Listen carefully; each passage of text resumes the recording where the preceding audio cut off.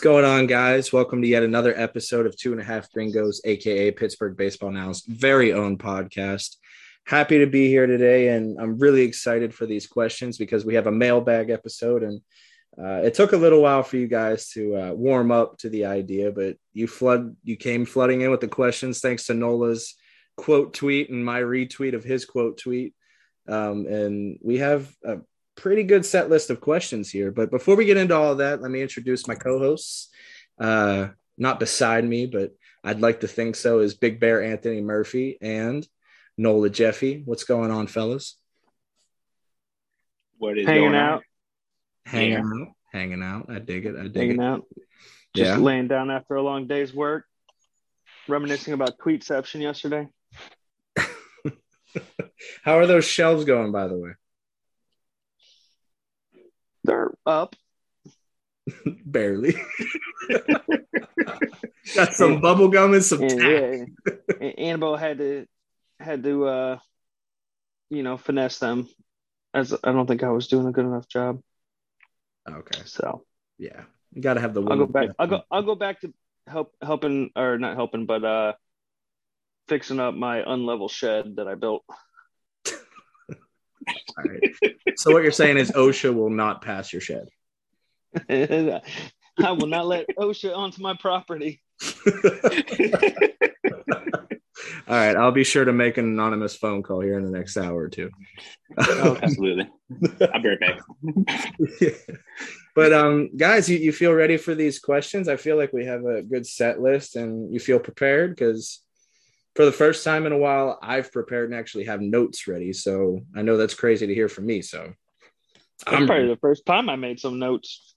Yeah, you sent the notes in the group chat. I was like, that's pretty goddamn detailed. So yeah, and then you didn't read them. Empty page. Oh, Murph got the empty page. No notes. It's all in the head. It's all up in here. Vast knowledge of nothingness.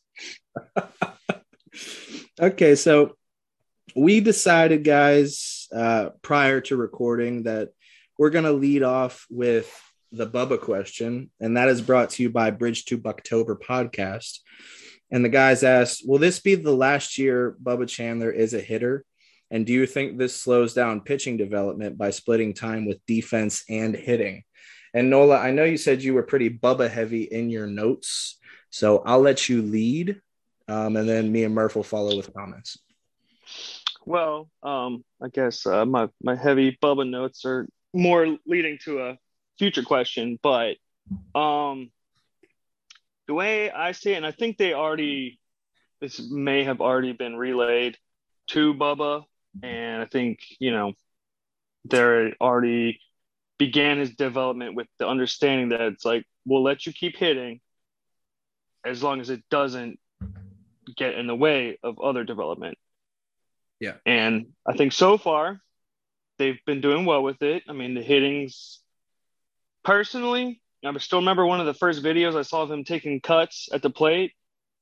My first thought was, I don't think he's going to be lasting there long. It was not a very pretty swing. Yeah. It looked a little better, but I still don't know how well it's going to progress.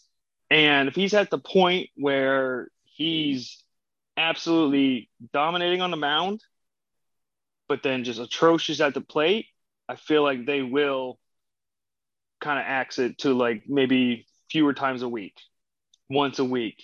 Yeah. I mean, we've already seen that, like his draft year, because he was playing shortstop a couple times. I think he played like 2 or 3 times. I think the rest was DH. Yeah, and I don't think he played in the field a single time last year. So I think even there already, it's like, all right, fielding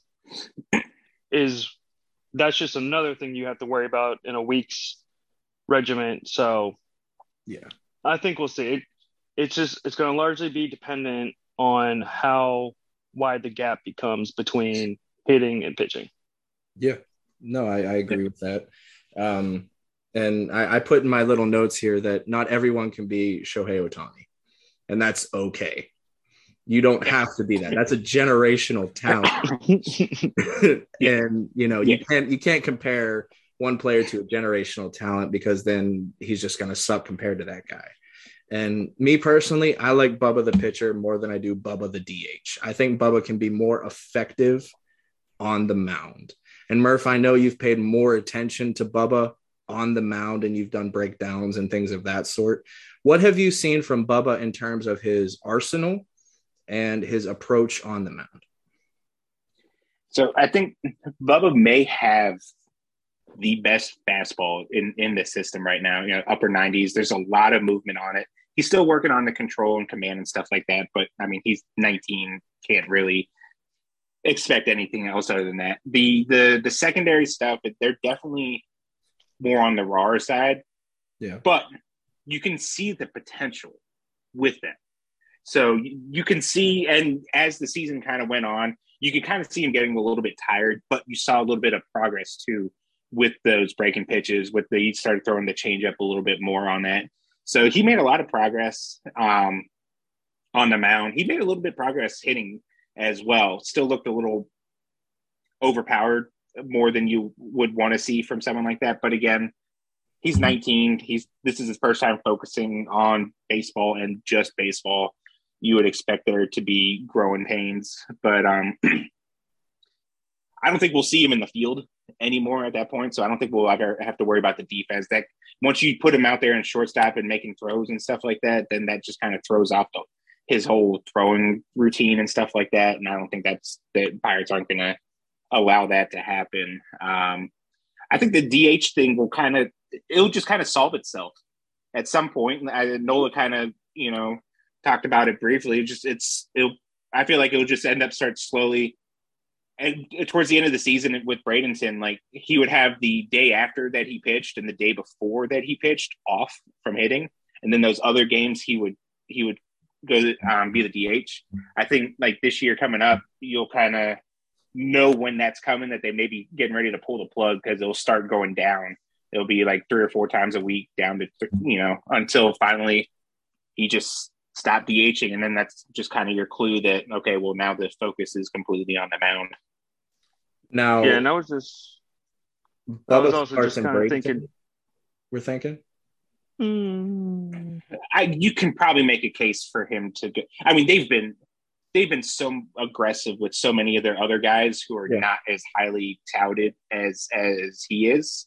I mean, if we saw Hudson Head get pushed up to Greensboro, Escato get pushed up to Greensboro, I don't see why they don't push. And part of that too, part of the reason you could make a case that they went so heavy with the college pitching is like you have a lot of support there to kind of ease him into it as well. If you really want to manage his innings early on to ramp him up.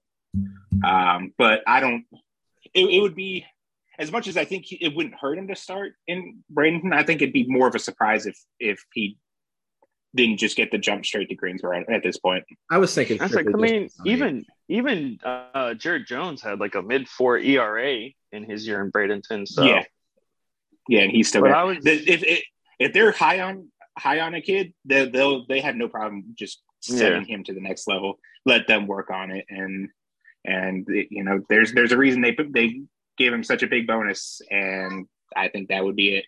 So, yeah. No, yeah, I see where you're coming from.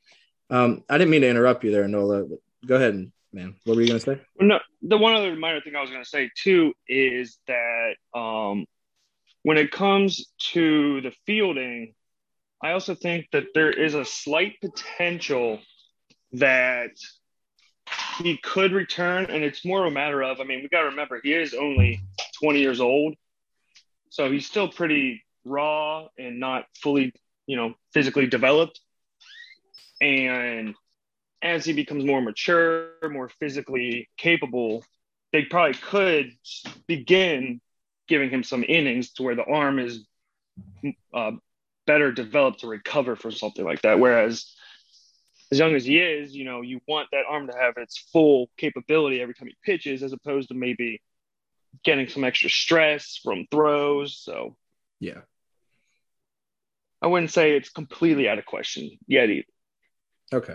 All right. And, that kind of transitions into the next question that we have, and that's from Yark. He actually has a two-part question. The first part that we're going to get into deals with the Pirates' most recent international signing, Shim, out of Asia, can hit 100 miles an hour, has an advanced tool belt, advanced approach. And it seems like a pretty big signing for the Pirates. And Nola, I know you wanted to lead this as well with your Bubba notes. So go ahead, man. Well, so a lot of the issue with international scouting is we don't, I guess, have as much data necessarily as we would with like the stateside kids. And that's like when you talk about like kids from like the DR, Venezuela, you're scouting 14, 15, 16-year-olds, and you don't know what they're going to grow into. Right. You don't know. I mean, O'Neal Cruz added 5 inches after joining pro ball, and he was already big, and he added another 5 inches. Yeah. So, but with someone like Shim, I mean, he's effectively last year would have been his draft year. And he turns 19 in April. So this will be his first year. And I'm assuming he goes to full season ball. Greensboro, maybe. Bradenton, maybe. Maybe touch on that a little further. But, I mean, at 18, he's already 6'4", 215 pounds. Yeah. And as we already mentioned, I mean, I'm not saying he's Shohei Ohtani, but he's already as big as Shohei Ohtani. Ohtani is 6'4", 210. He's a big boy. And he's only 18. Right. And so, I mean, he could be a lean. I mean, that might be his maxed out. We don't know. But he already has 4 pitches that are all said to be plus potential. Yeah. John said they updated that he touched 101, and they're saying he's a strike thrower. So command control isn't so much an issue. Now, where Bubba comes into this is where I was saying, we have a lot more background with high school kids stateside. He was 6'2", 200. He had 4 pitches, fastball, curveball, changeup, slider, same 4. He was throwing 92, 95, touching 97. And he was more of I don't know, I think only 2 of them were considered plus potential and they said working on command because of his arm, athleticism. He had a clean arm action. But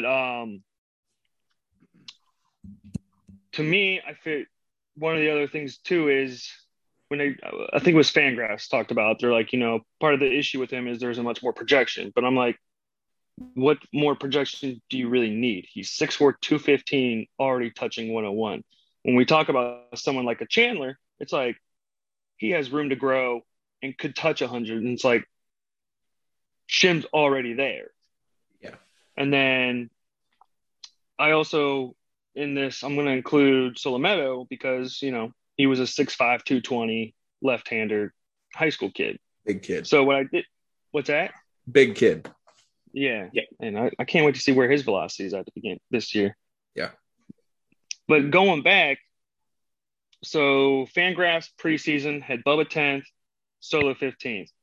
Baseball America had Solo 11th, Bubba 13th. Their midseason updates, Fangraphs had Bubba 9th, Solo 13th, and the BA midseason update had Solo 11th, Bubba 12th.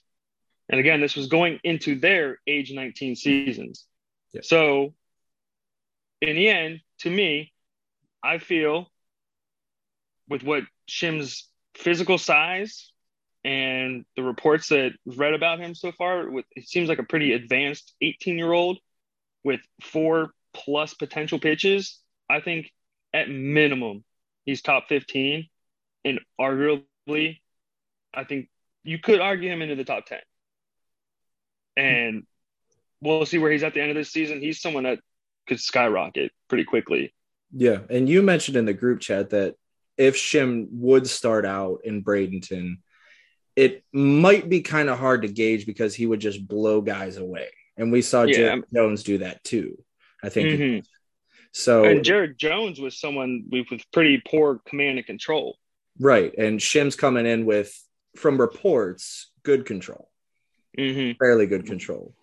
And some of the reports I read on Shim were he has two very good pitches right now. I think it was fastball and slider that had advanced. Fastball curve.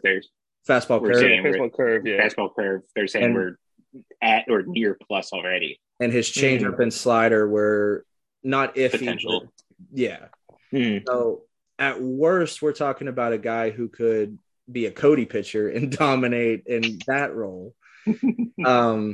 But he also has a potential to be a more long-term starter. So I think top 15 is very fair. And you're right. I think top 10 is there, but I think we'd need to see him actually pitch stateside before. Yeah. Murph, did you have anything to add with Shim? Yeah, I mean, obviously, like the hype's going to be, the excitement to get him over here and get some actual eyes on him. Like the amount of stuff that we've been able to see is maybe like 6 or 7 pitches, like maybe like a curveball here or there or something like that. So we haven't seen much. We're relying on a lot of reports here, but like if the reports are anywhere near true, then yeah, he's going to be in discussion as one of the top pitching prospects, probably right out of the bat. There'll be a lot of adjustments and stuff like that you have to figure. I remember Po-Yu Chen. Remember when he came up to Bradenton in 2021 at the end, he struggled a little bit with the control and stuff like that. Kind of felt like it was maybe had to do with the automated strike zone and stuff like that. So maybe a little bit of an adjustment period going on, but I mean, he seems if like I said, if any of the reports are half true, like they have a pretty good arm on their hand here. Yeah, and I think it would be smart to at least start him out in Bradenton for 2 or 3 starts, and then if he's I can see them taking like the route that they've gone with. It probably seems like because his age, and you can pretty much say that he would have been part of last year's draft class then at that point. Yeah. So like take the route of any other high school kid that they've drafted in the last couple of years. If the season starts in April, maybe mid to late May. Yeah. Kind of to get he'll just into turn Bradenton 19 when the season starts. Yeah. So I probably won't see him to start the year in Bradenton unless they really feel like he's that far ahead of the game pitching overseas. But I would think probably like mid to late May, like they've done with most of the other high school kids. I could definitely see extended spring training just to start it off and then go from there. Get them kind of build up, and then because like even at like the pro level overseas, it's like usually that they're only pitching like once a week and stuff like that. So I know in Bradenton they still kind of stick with the 6-man rotation to kind of ease in, but they'll probably want to like ease him in and build his arm up and just to get into like their kind of routine that they want to see out of him. Yeah. So. And, that kind of transitions into our next question dealing with the international side of things. And it's coming from Dilf Magic, baby. Dilf Magic. And despite the goofy name, it was actually a really good question. And it made me think for a couple days about it, So, well, not couple, a day since this was yesterday. 5 minutes. And the question was, any insights into the Pirates' approach for international signings? It seems like they typically do a spray and pray approach rather than heavy up on one guy. Does that work across the league? And has the DR facility paid any dividends? Are we the most invested in teams for Asian-born players?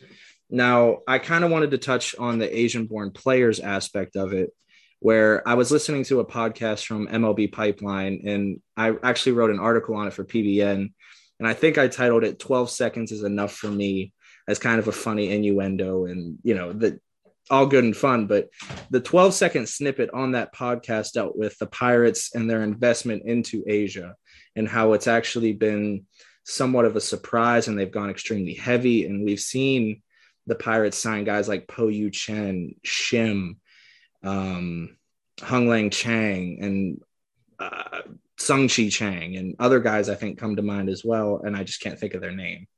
But I think the Pirates are extremely heavily invested in the Asian market, and I think they're also invested in kind of the markets where you wouldn't think. I mean, you saw the Pirates sign a kid from Uganda recently, so I think they're trying to go outside of the box and try to find these countries where maybe teams aren't heavily invested in and try to find that diamond in the rough, which is a cool approach. I don't know if it's so smart as of now, but maybe it pays off. I think it was Justice for MLB.com posted a video on Twitter of the kid from Uganda throwing pitches, and he didn't look half bad. He looked very raw, obviously. I think he's 17, maybe 18. So it's interesting to see the Pirates approach, and I'm really excited to see how far they actually get into the Asian market and these other little small markets. But I'll, toss the rest of that question to you guys, and then we can kind of decipher each section, especially the DR facility. Murph, I'll let you lead with those things, and since I had Nola lead the other two, and we'll continue. So, like, the part of the question there that kind of sticks out to me is like the spray and pray thing, kind of with signing players. I think to an extent, and you kind of saw it like league wise, like there's a lot of teams that had signed like upwards to 20 to 30 people and stuff like that. So a lot of this is, when you're signing people at 15, 16, 17 years old, and like you mentioned it earlier on the last segment about like kind of don't know what they're going to turn into. Right. Like we don't know. So the best approach to that is, just get as many of these guys into the system, and then let your development team kind of work and hope that, a couple of them stick. And I know it was John on P2, he wrote like that really long series at like mapping out like what the percentages are of the hitters and pitchers and stuff like that actually graduate and make the majors and stuff like that. And it usually is like a toss in the pan of one of them actually panning out. I mean, we're starting to see more of it now within the last couple of years. Castro, Luis Ortiz is the guy who's the biggest one I'm through there. When we talk about the Asian market, Bay, he's up now. Yeah. Mm-hmm. So we're starting to see it. I don't think it's never going to be, the international market's never going to be a thing to where I would imagine that we're going to have 10 to 15 homegrown players and stuff like that. It's more of a, let's hope we can get a couple out of these things. And if we can get 2 or 3 on the roster, or 2 or 3 kind of moving through the system, it's great. That's probably going to be a win for and worth the kind of investments that they are making down there. Yeah. And I think it was the Astros that had the most success. I think I read something about the Astros having the most success. It was like that pipeline article that we were, that they're like, yeah. So, well, they had like 2 of their starters, and then 2 of like their starters this year in the World Series were signings, weren't they? I'm pretty sure they were. They have a lot of guys that I think came through. I don't know how many of them like came up through their or like were signed to their system, because what is it? Yordan Alvarez, he was another one of those. We kind of robbed the Dodgers for a guy, right? Yeah. Although, and it's funny because he actually never took a plate appearance for the Dodgers. He was traded before he ever played. Yeah. Probably should have held off on that one. And the DR facility was kind of interesting, though, aspect. Is it paying off? And, I don't know about you guys, but I've heard a lot that the Pirates are investing heavily in the Dominican facilities and, the coaching. And I think Nola mentions a lot the backfield play. And I think it was John, and I brought this up several times, John Draker of P2, discussing the Dominican pitching coaches and how they've become, a very good asset for the Pirates and teaching these guys proper throwing techniques. And we've seen velo jumps. I don't remember the prospect I was talking about. Might have been Joaquin Tejada or something, where he had a huge velo jump than what John expected. And John actually messaged me about him, or maybe it was someone else. And then he delved more into it, and he got into the Dominican pitching coaches. So I wouldn't say that it's paying off, because like we said, it's a crapshoot, but it definitely doesn't look bad. It looks like it's promising, which I guess is the best you can get out of this. Promising. Yeah. And I think over the next couple of years, we'll really start seeing it more, because when you think about it too, Like if we're going like under Charrington stuff and stuff like that, if he's signing these kids at 16, 17, it's going to be a couple years before we even start seeing them in full season ball.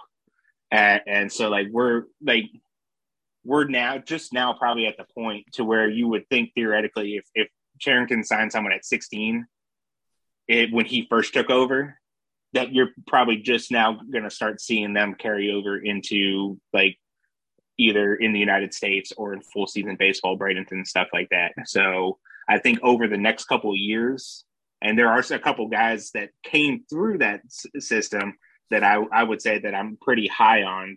Was Polanco Charrington signing, Shaylin? Yeah. That's what I so thought. Polanco would be one.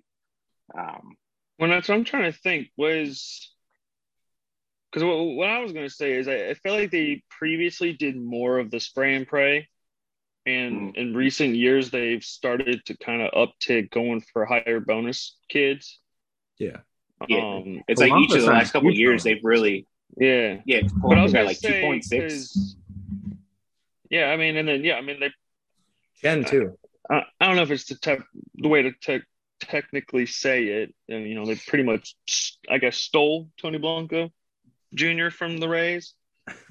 When they had Yordani De Los Santos already signed. I mean, they've been handing out bigger money. But what I was going to say would be Christopher Cruz. I know he was a 2019 international signing, but did he come before Huntington was let go or after? I can't remember, but I know because he was like $900K. He was the same year as Po Yu Chen, and reports and box scores were not pretty last year at all for him.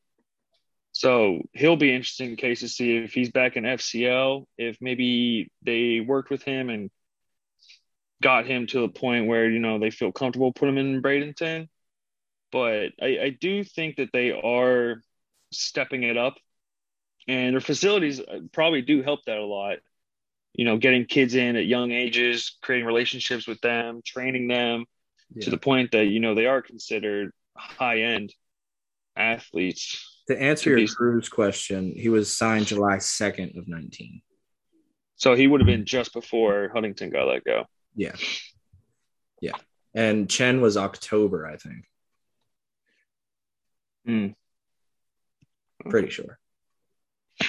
I would say, but at least in terms of the Asian market, some of the numbers I found, I mean, I went out based off of Baseball America, and it seems like the data's kind of spread throughout. But I mean, obviously, we got Shim this year for $750K. Steal. I found three other kids on Baseball America. There was Hiroshi Takahashi, a 16-year-old that, get this, he's born in Japan, raised in Venezuela, signed in the Dominican Republic. The Marlins signed him for $42,000. Yeah. Phillies signed a 20-year-old Taiwan kid for $400K. Giants signed a Taiwan kid for $650. For the 22-23 period, the Pirates signed Chang out of Taiwan. The Cardinals signed some Won Bin Cho, some 17-year-old outfielder from South Korea. He's actually a pretty big kid, and they were calling him the potential five-tool kid. The 21-22, there was nothing. 2021, there's Chen and one other kid out of Taiwan, shortstop for the D-backs. 19 and 20 was Chang and this other kid, Kaido Yuki.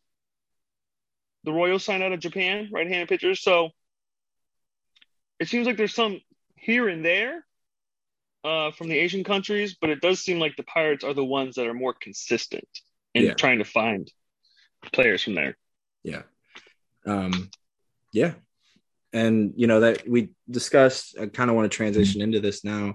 I think it was Ethan Fisher brought up the question, and, this deals with Ortiz. He said, rank Priester, Burrows, Ortiz by how many starts they will make for the 2023 Pirates. And I think it's a pretty simple list when I think about it. I think Ortiz, Burrows, Priester. That's my rankings. I think Judson brought it up on Twitter. Just reverse it. And I don't. Maybe we see Priester in 23 towards the end of the season, kind of like get the Rowanzi treatment that he got towards the end of the season. I think it was in 21. So I don't know. Priester kind of scares me with his injury proneness that we've seen. I don't know. But that's my list as of right now: Ortiz, Burrows, Priester. Is that how you're feeling, Murph? Because I feel like that's a pretty obvious choice, but maybe you might stray from the path and be spicy. Like, I can see a scenario where I'm with the way that the rotation is setting up and the depth to it, I don't think there's a doubt that Ortiz, more than like injuries aside, I don't think it's kind of set up to where I think Ortiz is the next guy that gets called up at this point. Yeah. So I would, it'd probably be the easy thing to say that Ortiz would be next. I guess just for the fact that Burrows is also on the 40-man too, that probably makes it the easy answer. But yeah. part of me feels like deep down, like, yeah, there's no rush in getting Quinn to the majors because like you don't technically have to till the offseason. So like if you need to keep him in AAA all year to kind of work on things, I mean, there's no pressure to do it. But also, I do like it's very obvious from the way he's talking. I've seen like with interviews and just knowing how he is. It wouldn't surprise me if Quinn just comes out there and he's just lights out and he's just all sorts of driven and he has his goal in mind and he's not going to let anything stop him to where like maybe he leapfrogs and gets into the picture before Burrows. And you talk about injury history as well. Like, you know, Burrows, Mike Burrows has been hurt in he's missed a couple months each of the last couple of seasons too. Yeah. So do we see someone before Burrows and Priester though? I was thinking that route too. I think there's a slight chance. I think if I was going to bet on it, I would go Ortiz, Burrows, Priester. Just for the sake of the fact that that's the question. 40-man, yeah. You have to add Priester.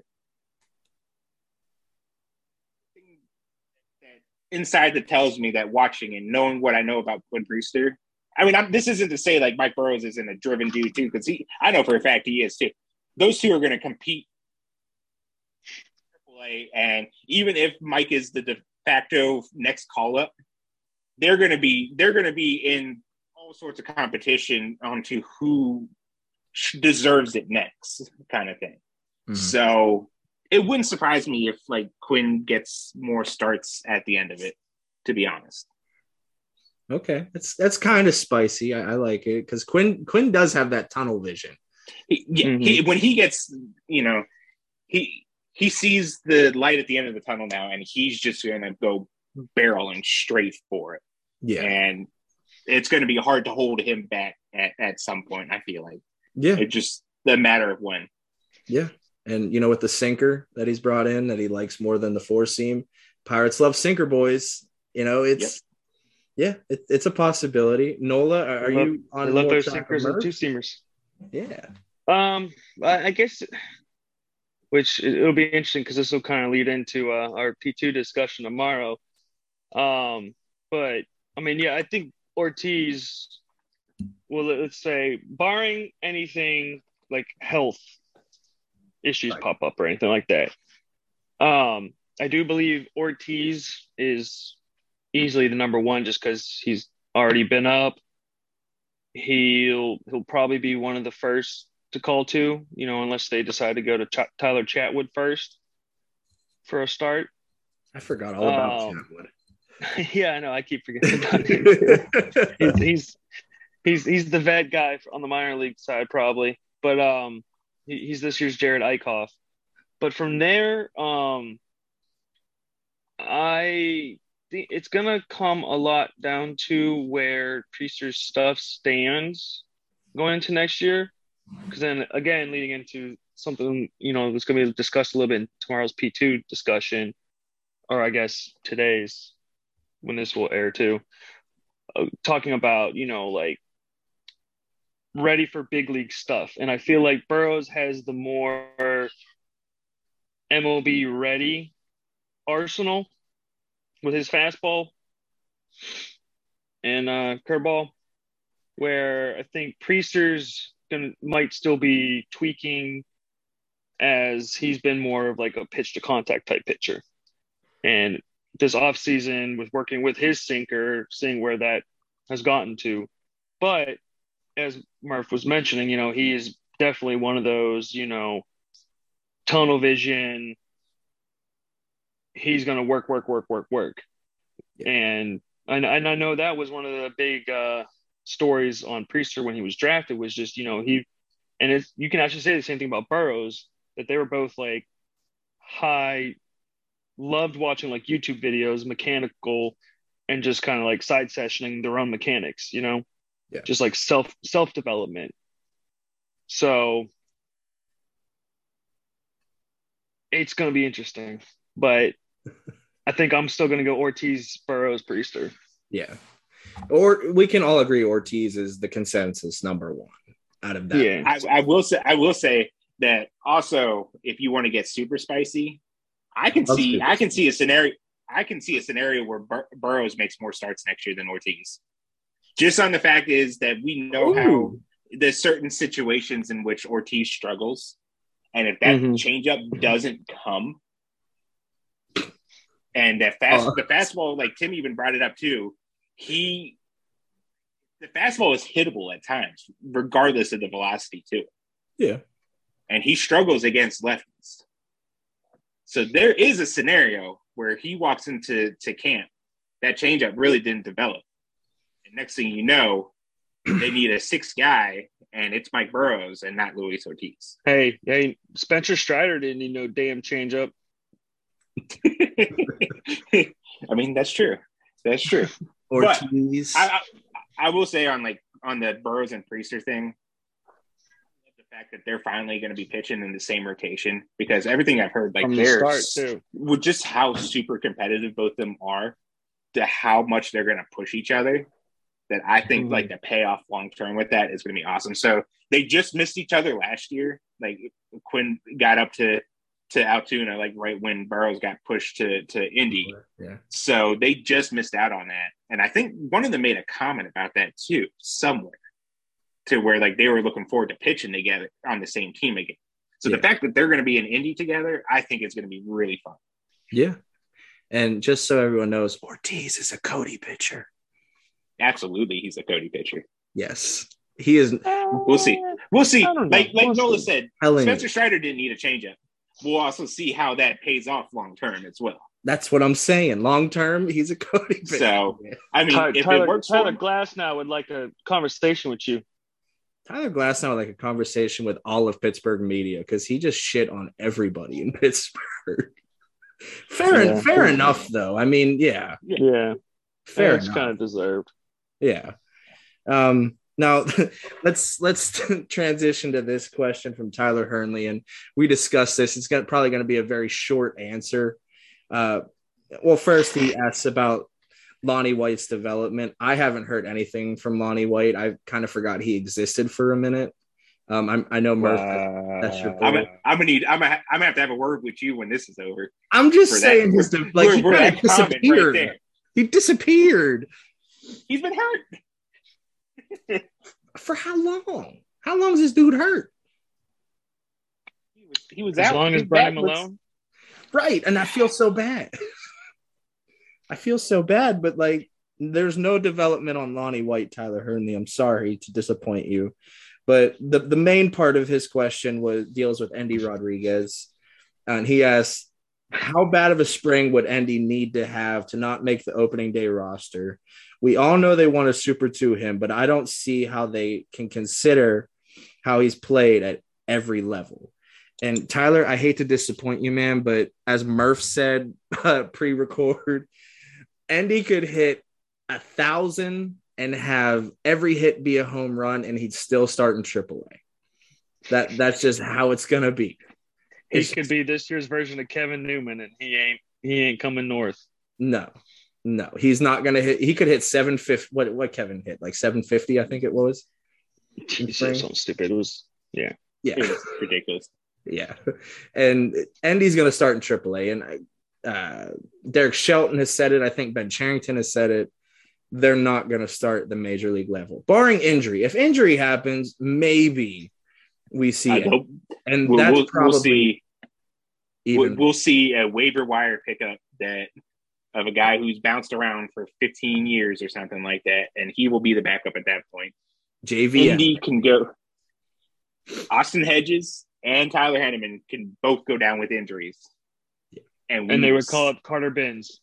It will be Carter Benz. We will have a Carter Benz and Jason DeLay starting catcher back. They will reacquire Josh Van Meter first to play catcher before Indy gets called up. And it's not to make fun of your question, Tyler, at all. I get the we're using this to hide the pain of the fact that it's not going to happen. Like, as much as we want it to happen. Yeah, the way it is, just because of the system, the Pirates organization, all that, is that Andy is far too valuable to the long-term success of this team that there probably still is some at least minor developmental things he can work on, even though people think he could probably be a 10 WAR Gold Glove catcher right now. Steamer thinks he could be a 5 WAR guy over 162 games. Yeah, so there's probably is still some minor developmental things he could work on, but also, I mean, there's obviously the whole control issue. Yeah. Where without going too far down that rabbit hole on there, because that's one, a touchy subject, the whole service time thing, and two, it's just frustrating beyond belief with it. I do believe that at some point they will look into maybe doing that, but that would have to more align with having someone that they think can really help the team right away. Mm-hmm. And they're in more of a position to win that season, where they can afford to lose if he doesn't win Rookie of the Year or doesn't qualify anything to get them picks, and they still lose the year of control. It's not going to hurt them because they were playing to win at that point.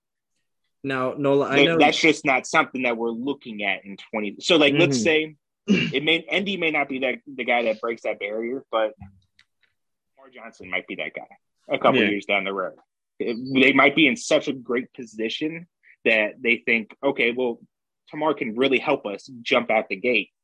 And the roster is filled out enough that, they could carry a struggling second baseman that's getting acclimated to the majors. Yeah.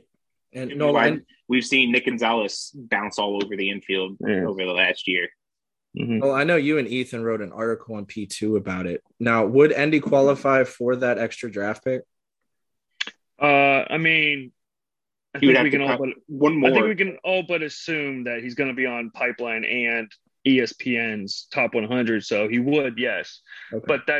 But to further that, with BA's out already and how much hype he's been getting, I have to believe that Luis Ortiz will be as well on either of those two, one or the other or both. And technically he would qualify for a PPI pick then. So if he has to be two of the three, right? Yeah, it has to be two of the three at least. And less than it wasn't 45, it was 60 days, I think. It's less than 60 days of service time and be on two of those lists. And you have to be up either opening day or within like the first, I think, like week or 2 weeks. So technically Luis Ortiz could qualify if they call him up soon enough. Yeah. That's interesting. And you brought up the fact that you basically have to have a Julio Rodriguez and some luck in order for this to work out. So do you find this rule kind of stupid in terms of them trying to prevent service time manipulation? Yeah, after Ethan and I did all the research and wrote that article, it doesn't really feel like much of an incentive. Yeah. Like unless you have a just ridiculous Julio Rodriguez, because I mean Adley Rutschman got injured, so and then by the time he was healthy again, it's like, well, we're not going to hold off until 2023 just so Yeah. we could be like, well, maybe we'll win a pick now. It's like we're just going to call him up and let him play, even though he's not going to be eligible for a PPI pick in the next 3 years now. Yeah.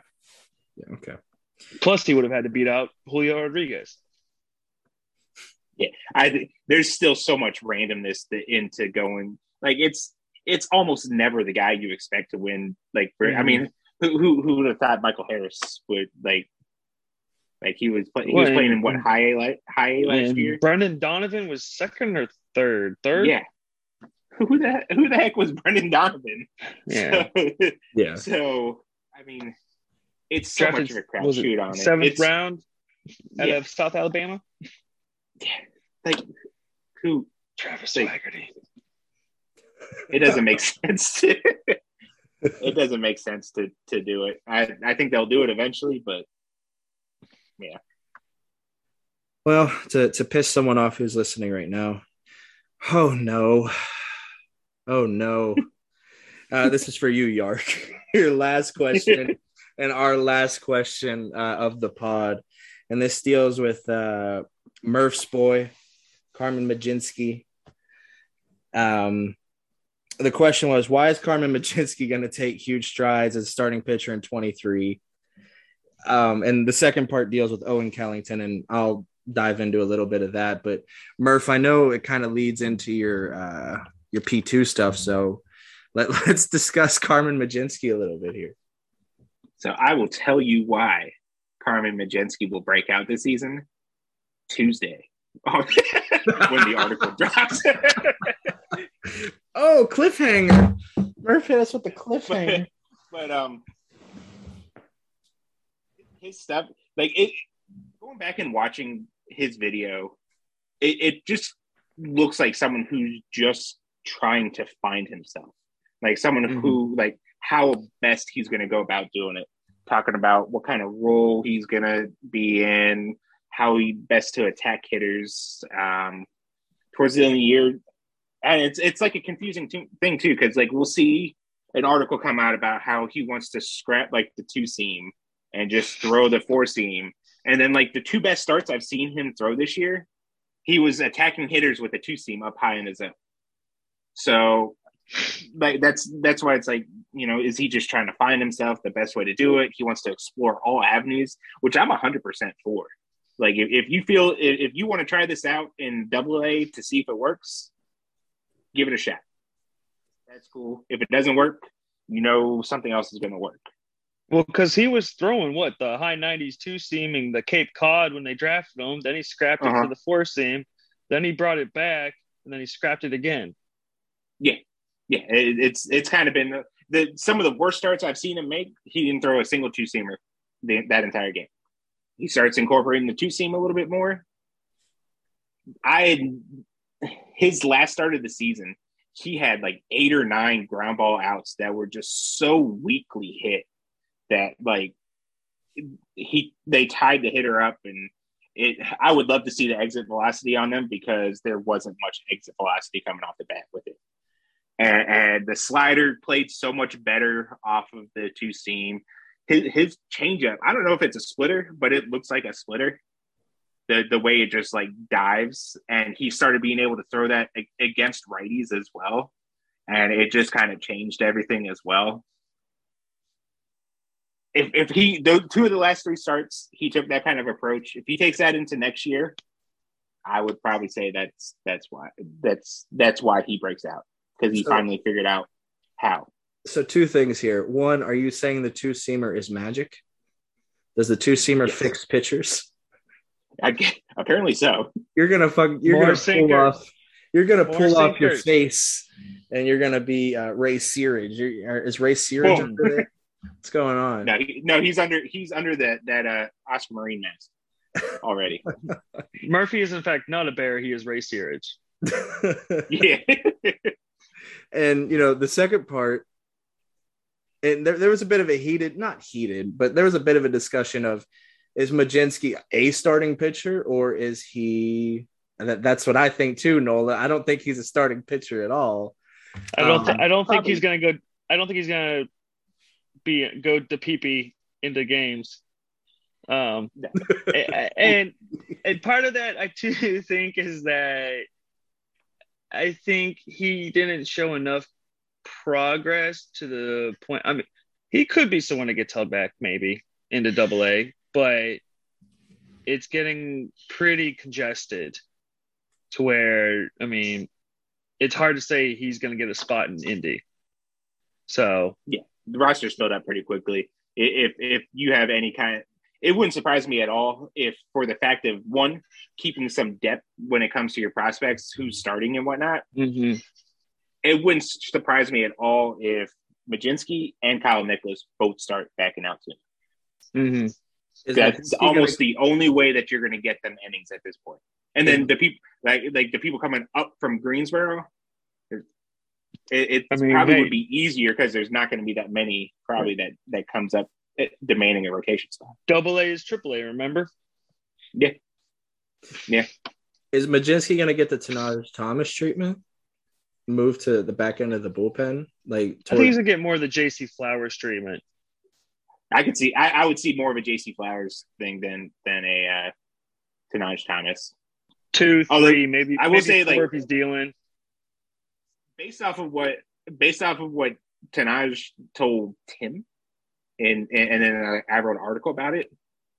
Tanaj kind of has it in the back of his mind of a potential to where he may throw multiple innings again next year, even into starting. Because this year, I probably don't like it, probably not, but the bullpen move was part of the thing to kind of align everything. Now that things are aligned, we'll see. Not a fan. We'll see. You don't like anyone starting. No, I like people starting. I just don't like anyone starting. I just don't like. You want to start in the fifth inning. Don't extend it. Fifth inning. Cody said Shim's already a reliever. At worst, you're already talking about Shim as a reliever. Who's a starter? Nobody is a starter. Who's a starter? Josh Van Meter. Josh Van Meter is a hell of a starter. You should have seen his pitching tools against Yadier Molina. It was great. Saw it firsthand. It was amazing. 45 miles an hour down the pipe. No one's hitting that shit. And that goes into the last part of the question, Owen Kellington. And Yark, to be honest with you, I don't know what the hell to expect out of Kellington. I'm going to talk to Owen in, I'd say, about a week or so. On Saturday, I'm supposed to message him, and we're going to set up a date for an interview. So I may be able to give you more information now. What you laughing at there, Nola? Interview or meeting? I'm not quite sure on the phraseology that I should use. We'll see. I'm gonna have to check the dictionary to make sure I'm not crossing any lines or offending anybody here. But it's an interview / meeting with Kellington. Merce checking his notes. Just a blank piece of paper. Look at that. It's 1/2 past a freckle. I gotta go. Look at the time. But yeah, I don't have a whole lot on Kellington. I would expect better than, what was it, a 10.10 ERA in very short amount of time that he pitched in the FCL. He pitched like 8 innings, right? Yeah. If that. Yeah, he was placed on the 7th. That's probably still more than Ryan Harbin threw in his first 2 years. Yeah, you're not wrong. Not hard. Not wrong with that. It's not very hard. Him and Brennan Malone right now are fighting for most time. For that ice bath. Yeah, they're fighting. He had 10 innings. Exactly 10 innings last year. Exactly Double 10. digits. Exactly 10 innings. He struck out 15. But he also walked 9. I mean, he's a high school kid, so I mean, completely random, but you know who I really want to see where they start out next year? Alessandro Urcolani. That's what I want to see. The Italian Wonder Boy. Mm-hmm. Wilbur has said some nice things about him. You were hyped about Herculani a couple of years ago. I remember he was like, what was he, 17 or 18? He was in the FCL already or something. Yeah, he was like 16, 17, already pitching in the FCL. Yeah. Or, yeah.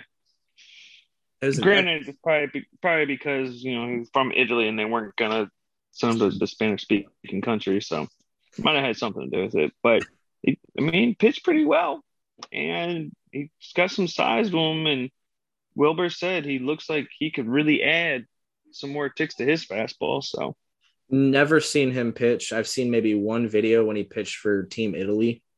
I think it was one. It's on the YouTube page. Yeah. Check it out.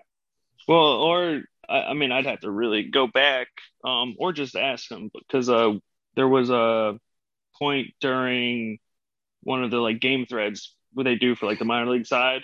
Yeah. Wilbur was at the game posting clips of the pitchers. Okay. Wilbur, the only guy in the state. I would love to get down there to get some of the FCO games and get some video on that, because I feel like that would be huge. Wilbur's climbing the fences. He's climbing the fences with his phone. Give me the audio. Give me the video. But yeah, Yark.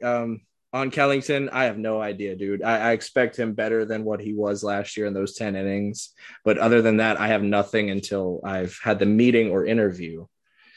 Still haven't gotten word on. I'm waiting for my source to get back to me on the meeting interview word.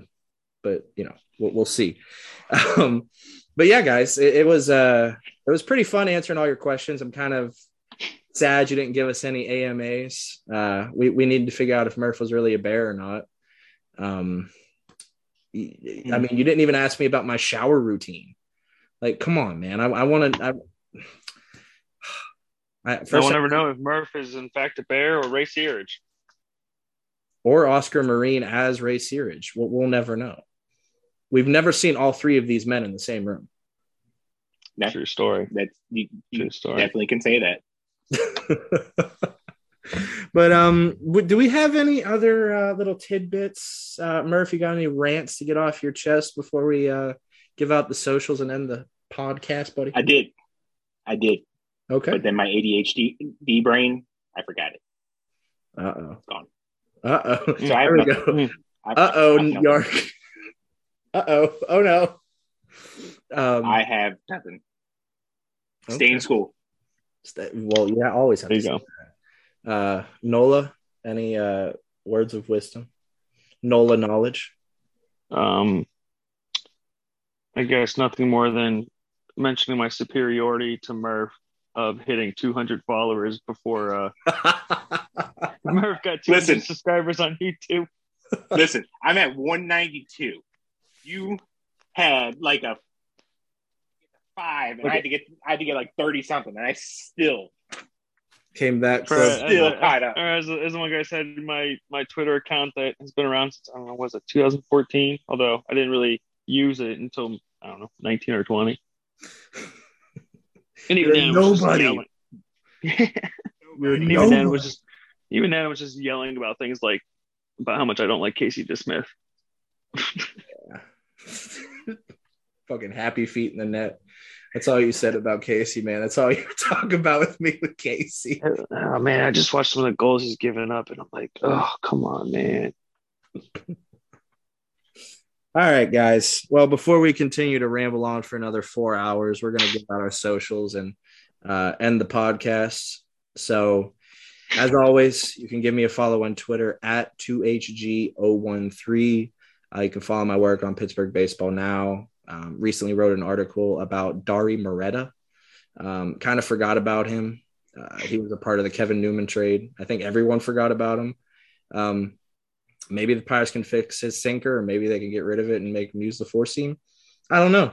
But you could read the article on Pittsburgh Baseball Now. Murph, give out your social. Any other projects you got going? You follow me on Twitter at @_Murphy88. I'm working on, like I said, mentioned the Carmen Majinski breakdown should be out on Tuesday. You can catch daily stuff for me on P2. My P2 daily drops usually at midnight, sometimes a little bit later. subscribe to the YouTube channel. Since I lost to Nola the race to 200, but we could still get to 200. We're like at 90,000 views as well. Everyone in the chat, make Murph's punishment for not beating Nola. We need a Murph punishment for the next podcast. In the comments, give us what Murph has to do on the next podcast as his punishment. Right now, think about it. No, you can't talk, Murph. You can. I'm scared. He has to do the pre-pod video so people find out if he's a bear or not. Nola, give out your social, man. Any other projects you got going on over there at P2? At Nola Jeffy, NOLAJEFFY. I guess all we got going on is we got a new format for the discussion that'll be breaking today. With Murph involved, it's a pretty good one, I think. A lot of context. It's probably gonna be. We'll see how it gets edited, but it's gonna be a lengthy one with a lot of information and a secret commenter stepping in to join us. So if there ain't 3,000 words in the article, I don't want it. I mean, there's definitely probably that much in the. I think Nola talks that much. I think Nola's close to 3,000 words on his own in this. Yeah, I got a lot to say, man. I need to get one of those word counters for the podcast just to see how many words Nola has said throughout this entire session. I need to know. Probably, I'm going to go with about 92% of the words. 92% of the words? Mm-hmm. All right. I'll take your word for that, man. And there's probably about at least like 6 words in there of my son yelling Masha and also at me. I heard him in the background a little bit. He interjected. He was a fan of He came running in the door. Yeah. Okay. All right. Well, guys, as always, we appreciate you listening to the podcast. It was really cool to see the ratings and the review that was left on Apple Podcast. It was pretty cool to see, as someone who didn't think that he could do this for a living, or any of you two think you could do it for a living. It's kind of cool to see that our work is kind of touching lives in a certain way. I don't want to say we're changing the world in any sense of the imagination, but it's pretty humbling to see. And, we appreciate it. And think about that Murph punishment before we end the show. Okay. Just think about it. We need one. But as always, guys, we love you. And can we get this right now that Nola's back, Murph? Let's go. Go Bucks. You Bucks. Always.